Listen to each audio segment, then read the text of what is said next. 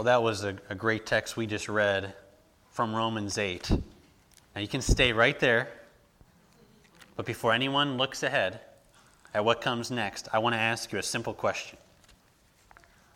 What do you suppose Paul would say next after that?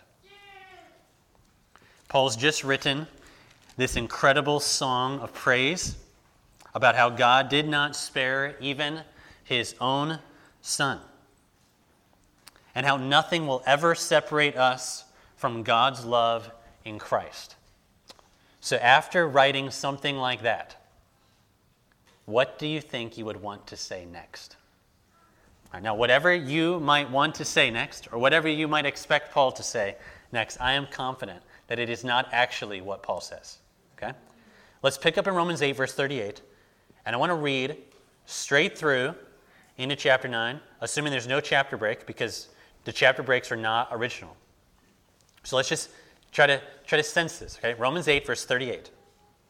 For I am sure that neither death nor life, nor angels, nor rulers, nor things present, nor things to come, nor powers, nor height, nor depth, nor anything else in all creation will be able to separate us from the love of God in Christ Jesus our Lord. I am speaking the truth in Christ. I am not lying.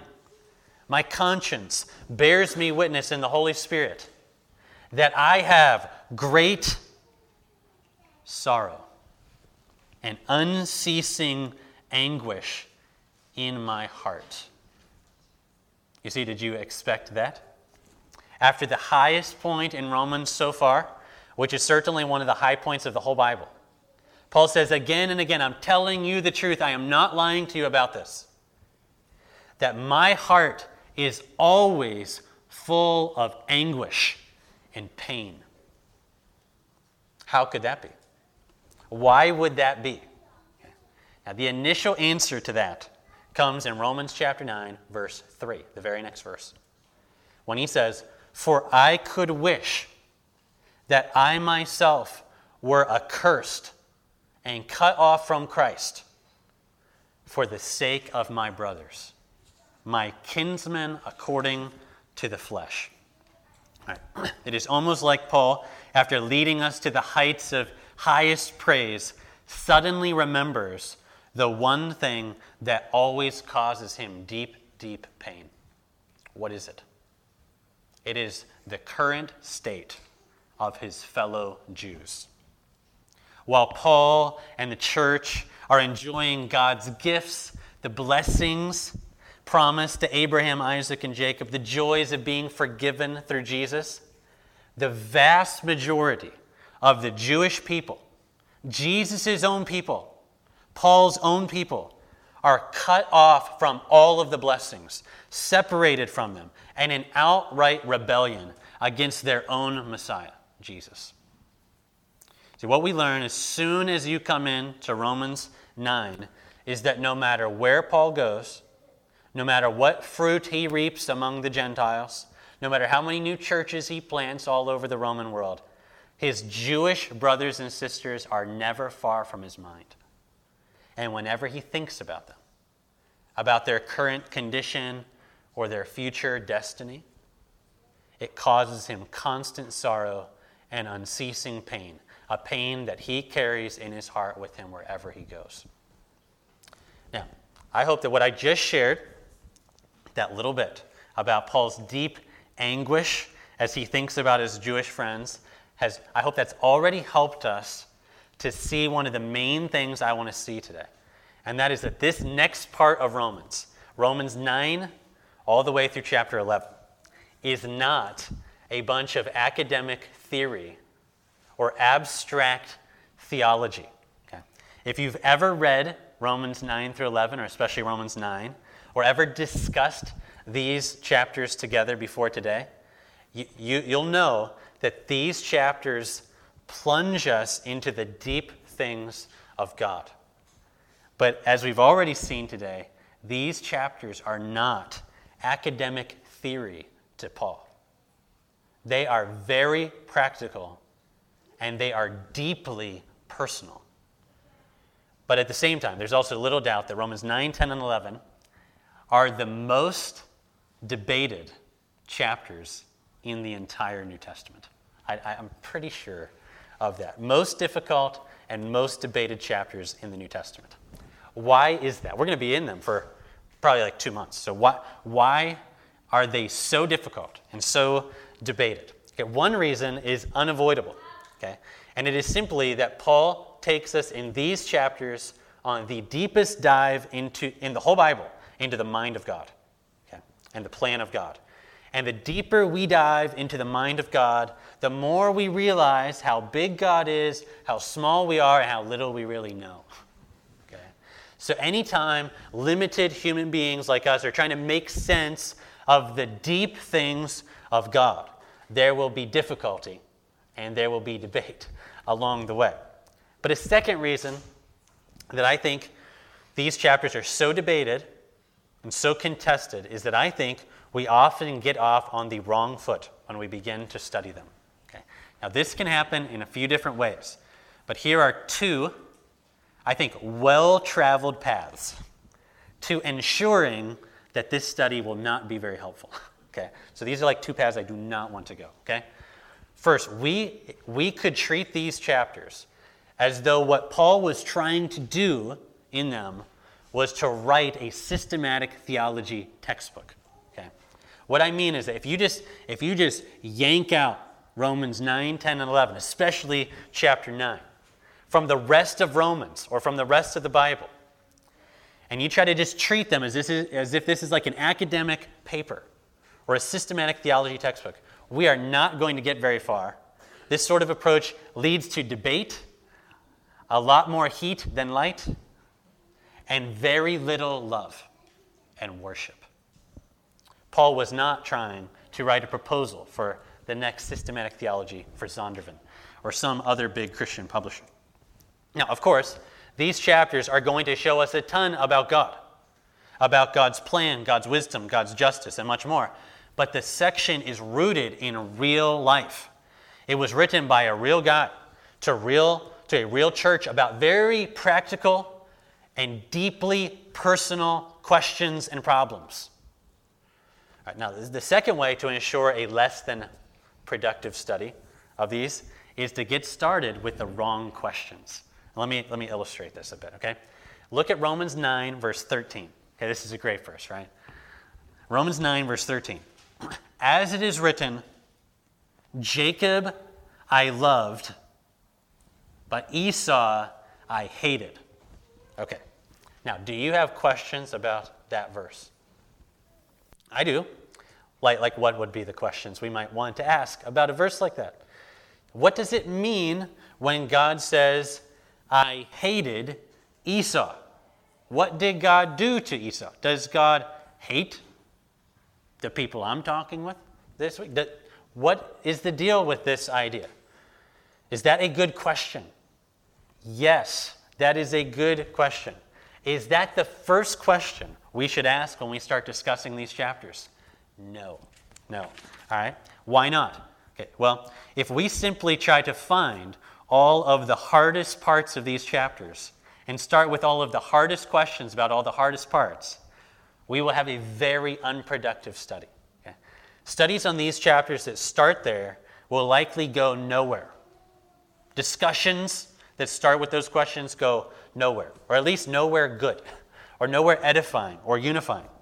Now again, I'm not saying these kind of questions are bad questions, far from it. But what I am saying is we can easily get started on the wrong foot by asking good questions at the wrong time. So those are two ways I think we could go that I don't want to go. But what about getting off on the right foot? I think there are three questions we can ask about these chapters that will help us move in a good direction. Okay, this study today, I'm going to try to think big picture, okay, because this is going to be a long study in this. And like I said, these are the most debated chapters probably in the Bible.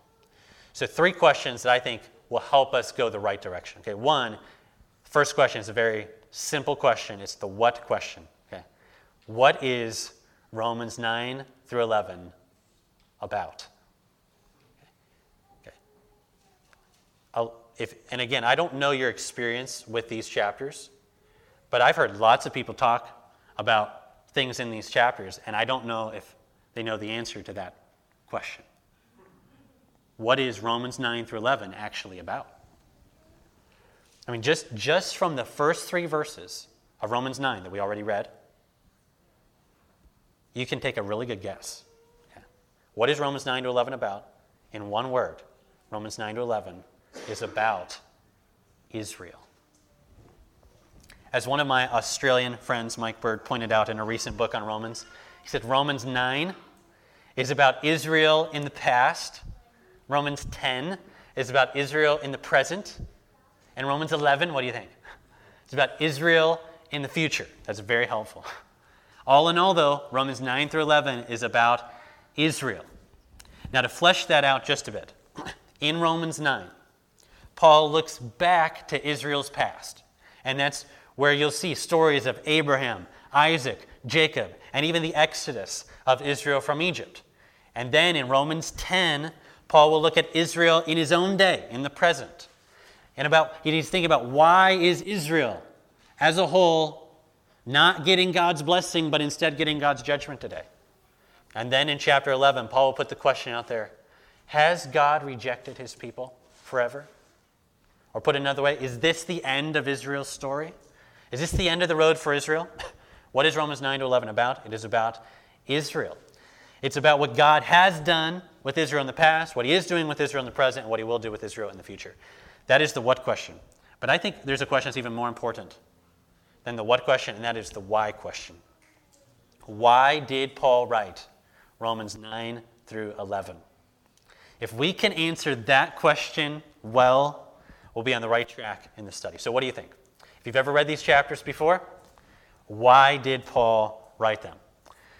After all, where else did Paul ever talk about Israel like this in all of his other letters?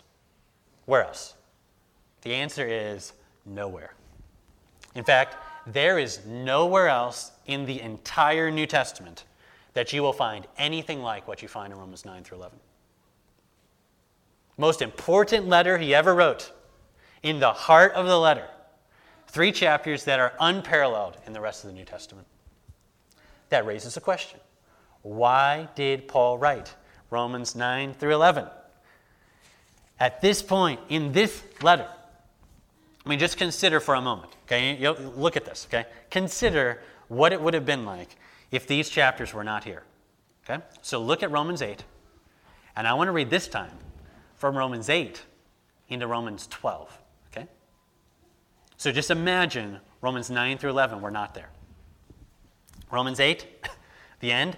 I'm sure neither death nor life, nor anything else, all these things, nothing else in all creation will be able to separate us from God's love in Christ Jesus our Lord. And then imagine reading right into chapter 12. Look at chapter 12, verse 1. I appeal to you, therefore, brothers, by the mercies of God, to present your bodies as a living sacrifice, holy and acceptable to God, which is your spiritual worship. What do you notice about that? Perhaps you noticed what I noticed, that would flow a lot better than chapter 8 into chapter 9. But yet that isn't what Paul does. That's not what he writes. He does not go right into chapter 12. He instead writes Romans 9 through 11, and that brings us back to this question, why did Paul write these chapters? And I want to highlight 3 reasons that you can look at on your own, because I'm going to encourage you to read these chapters again and again throughout the next couple of months. Why did Paul write them? 3 things I want to point out. I'm going to put them in the order of how important I think they are. Number 1, Paul writes Romans 9 to 11 to defend his own love for his Jewish friends. I think it is very easy to forget this dimension of Paul's life. Okay, this guy who wrote this letter was a rising star among the Jewish people when he was younger. He had the best training, great pedigree. He knew the scriptures inside and out. He was popular, and he was brilliant. But at the very point Paul was rising to prominence, Jesus crashes Paul's party, reveals himself to Paul, shows Paul, you're completely wrong about me. And then not just that, Jesus calls Paul to go out and preach about Jesus for the rest of his life to the Gentiles. There is not much more that you could possibly imagine that would be less likely than that. Okay? So just bear with me. Try to think about this if you were simply an observer of this. Okay? Especially if you were a Jewish observer of this man's life. Okay? What would you think about Paul? This guy takes our Jewish scriptures, our Jewish promises, our Jewish blessings, and even supposedly our Jewish Messiah, because that's what he thinks. And what does he do? He just goes out there and gives it all away to the Gentiles. What do you think people would accuse Paul of? This guy doesn't care about his people.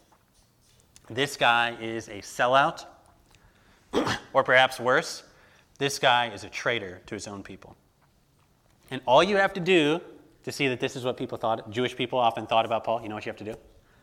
All you got to do is read the book of Acts and see how most of the Jews responded to Paul, this Gentile lover.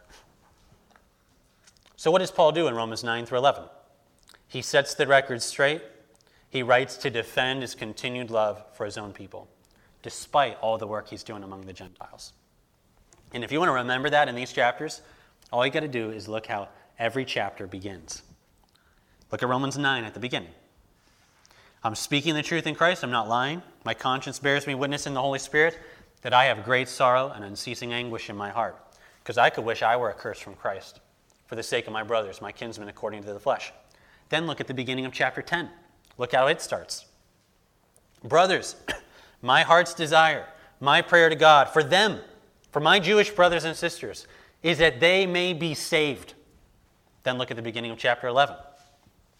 I ask then, has God rejected his people, Israel? By no means, because I myself am an Israelite, a descendant of Abraham, a member of the tribe of Benjamin. Woven throughout the entire section is this idea that Paul, even though he's spending all his time among Gentile people, has never forgotten his Jewish friends and family. He loves them, he's always loved them, and he longs for them to know Jesus too. Second, though, even more important, Paul writes these chapters to answer the question that would have been on everyone's mind in Paul's day that we never think about today. The question about how it is that so many Gentiles and so few Jews believe what Paul's talking about. Let me think about it. Go to church in his day, and you look around, and what scriptures are they reading? The Jewish scriptures, right? That's all they have. They're reading Israel's scriptures. And who's there gathered to worship Jesus? Let's say 95% Gentiles and like 2 Jews. We don't even think about this.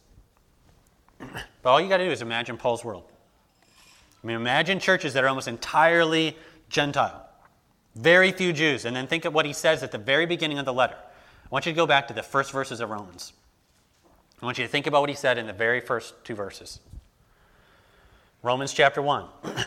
He introduces the letter and he says, Paul, a servant of Christ Jesus, called to be an apostle, set apart for the gospel of God, which God promised beforehand through his prophets in the Holy Scriptures. Remember that, it's a long time ago. In the very first verses of Romans, Paul makes this claim, that the gospel he goes around the world preaching is the very same good news that was promised a long time ago through Israel's prophets in Israel's scriptures. But what's the glaring problem in Paul's day?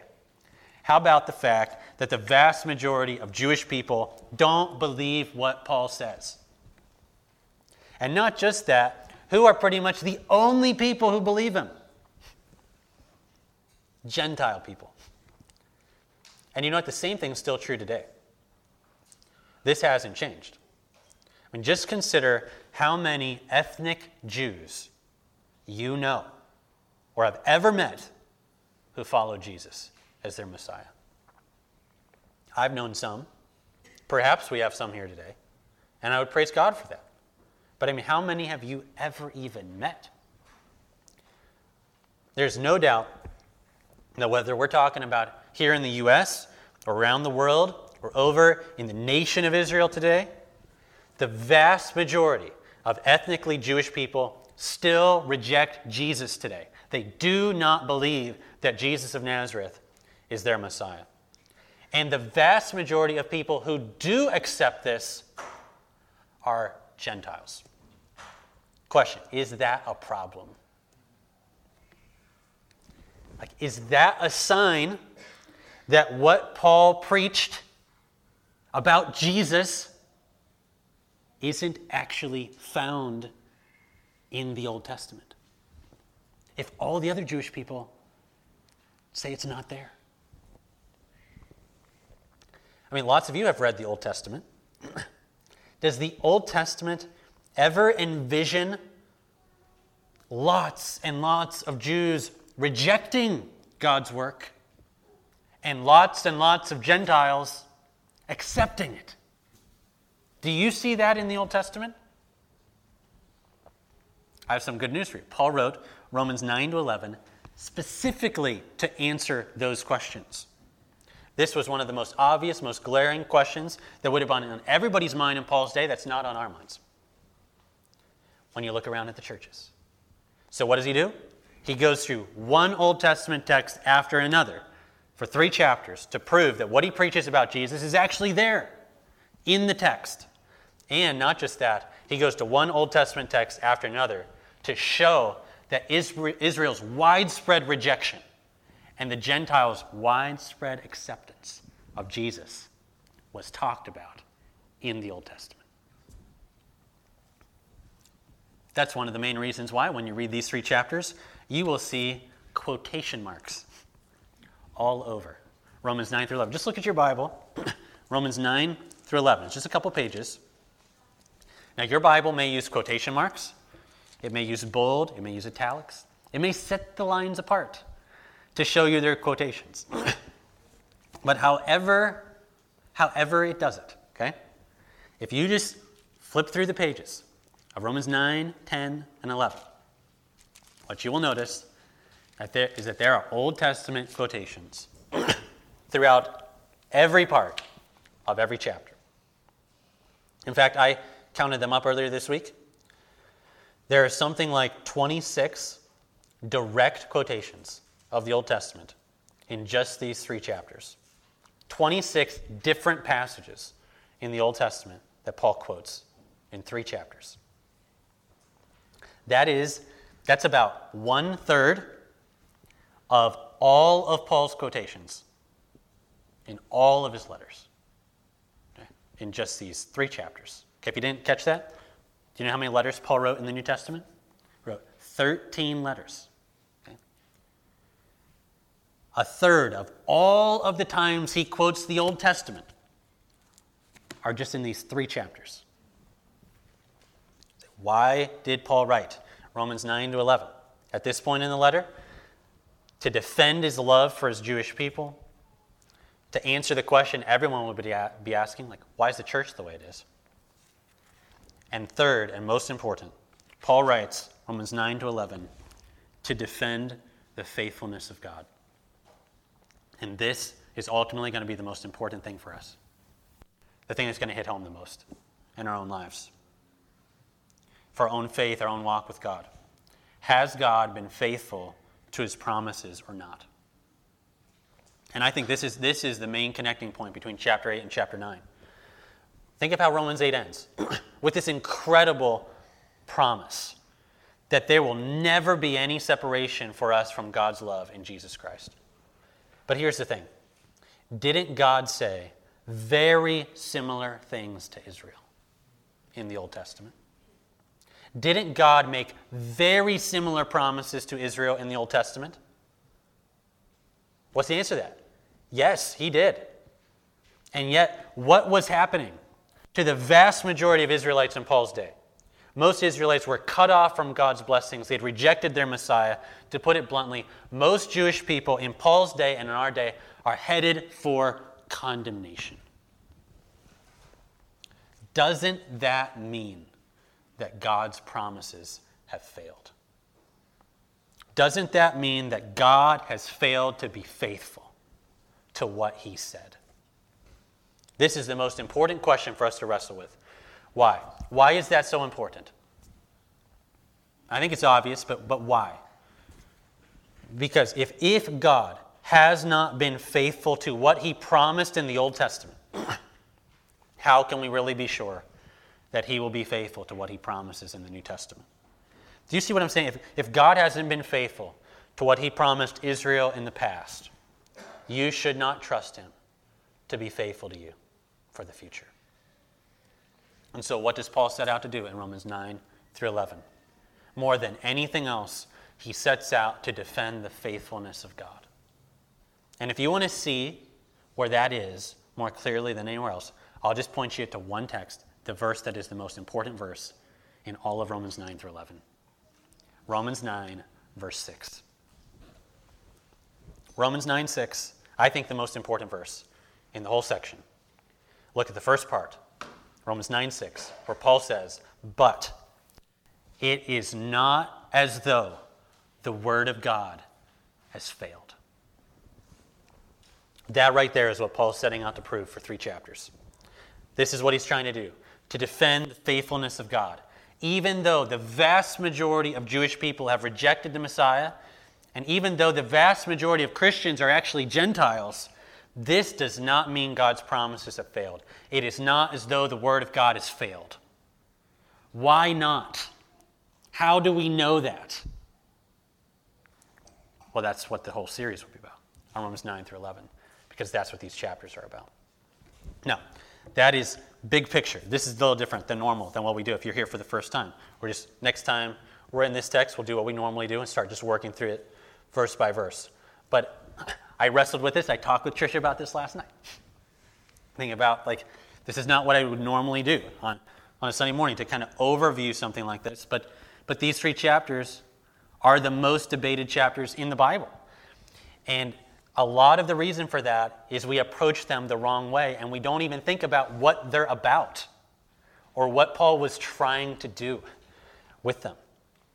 And so we've been thinking big picture.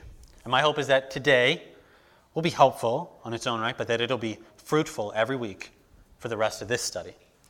But I want to leave this morning by touching on one more question about these chapters. We dealt with the what and the why. I want to close by at least considering initially the so what question of Romans 9 to 11.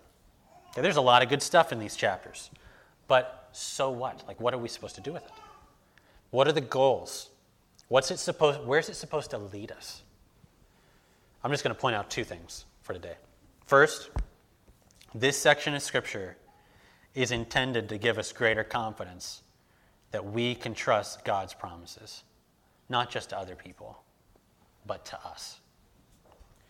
Do you trust what God has promised to you? Do you trust the promise of God that he will give you right standing if you'll just trust his Son? Do you trust his promise that he's with you in suffering? Do you trust him when he says he is at work in every circumstance of your life for good? Do you trust him when he says he loves you with a love that will never end? This section of Scripture is intended to give us greater confidence that we can trust God's promises, because God's been faithful to every promise he's ever made. And then lastly, this section of Scripture is intended to cause us all to step back in awe and wonder at God, and then to fall down before him and worship. As I mentioned earlier, this is the deepest dive into the mind and plan of God in the Bible. I know already we won't grasp everything, and I won't be able to explain everything that's in these chapters. But I hope we'll grasp this. Our God is big, we are small, and God's grace to us is truly amazing, and it's actually grace. In other words, God didn't owe us anything, not a thing good. As Gentiles, we absolutely were not God's people. And yet, God himself has called us, of all people, into his own family, not at all because he had to, only because he wanted to. That is grace. When we realize there was nothing in me to draw God to me, to woo him, but he came from me because he wanted to. This should cause us to step back in awe and wonder, and then that should cause us to fall down before God and to say something like this. Oh, the depth, this is the last part of Romans 11, by the way. Oh, the depth of the riches and the wisdom and the knowledge of God. How unsearchable are his judgments, and how inscrutable his ways. For who has known the mind of the Lord? Or who's ever been his counselor? Like who's ever told God, this would be a good idea for you to do that? Or who's ever given a gift to God first so that God would have to repay them? What's the answer to all that? No one.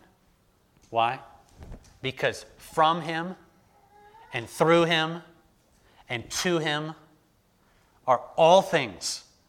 To him be all glory forever. Amen. If by the end of the study we can only get there, we'll have gotten exactly where Paul wanted us to get. We'll have seen what we were supposed to see. And I just want to commit this whole section, this whole study to the Lord in prayer, asking God to get us there. Let's pray. Father, would you take this study today, which I hope will bear fruit for weeks to come, and will you bring us all to the point where we see you in your glory, where we understand your promises and your faithfulness, and where we want to cry out to you in worship.